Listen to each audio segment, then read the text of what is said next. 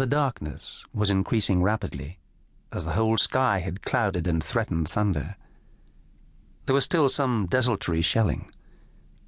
When the relief had taken over from them, they set off to return to their original line as best they could. Bourne, who was beaten to the wide, gradually dropped behind, and in trying to keep the others in sight missed his footing and fell into a shell hole. By the time he had picked himself up again, the rest of the party had vanished, and uncertain of his direction, he stumbled on alone. He neither hurried nor slackened his pace. He was light-headed, almost exalted, and driven only by the desire to find an end. Somewhere, eventually, he would sleep. He almost fell into the wrecked trench, and after a moment's hesitation turned left, caring little where it led him. The world seemed extraordinarily empty of men, though he knew the ground was alive with them. He was breathing with difficulty. His mouth and throat seemed to be cracking with dryness, and his water bottle was empty.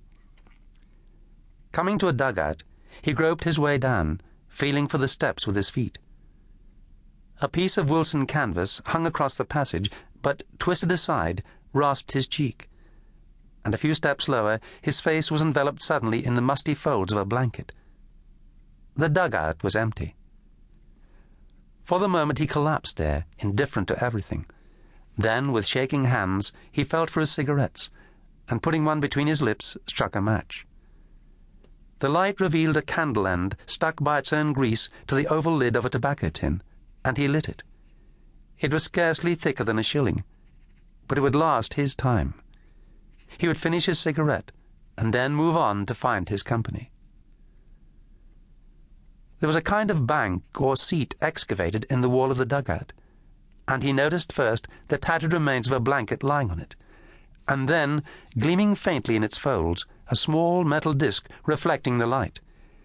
It was the cap on the cork of a water bottle. Sprawling sideways, he reached it. The feel of the bottle told him it was full, and uncorking it, he put it to his lips and took a great gulp, before discovering that he was swallowing neat whiskey. The fiery spirit almost choked him for the moment. In his surprise, he even spat some of it out. Then, recovering, he drank again, discreetly but sufficiently, and was meditating a more prolonged appreciation when he heard men groping their way down the steps. He recorked the bottle, hid it quickly under the blanket, and removed himself to what might seem an innocent distance from temptation. 3 Scotsmen came in. They were almost as spent and broken as he was. That he knew by their uneven voices.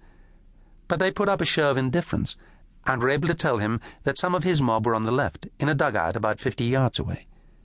They, too, had lost their way, and asked him questions in their turn. But he could not help them, and they developed among themselves an incoherent debate on the question of what was the best thing for them to do in the circumstances. Their dialect only allowed him to follow their arguments imperfectly, but under the talk it was easy enough to see the irresolution of weary men seeking in their difficulties some reasonable pretext for doing nothing. It touched his own conscience, and throwing away the butt of his cigarette, he decided to go. The candle was flickering feebly on the verge of extinction, and presently the dugout would be in darkness again. Prudence stifled in him an impulse to tell them of the whiskey. Perhaps they would find it for themselves.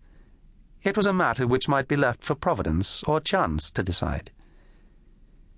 He was moving towards the stairs when a voice, muffled by the blanket, came from outside. "Who are down there?" There was no mistaking the note of authority, and Bourne answered promptly.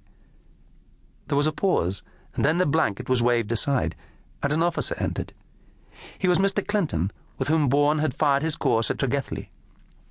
"Hello, Bourne," he began, and then, seeing the other men, he turned and questioned them in a soft, kindly voice. His face had the greenish pallor of crude beeswax. His eyes were red and tired.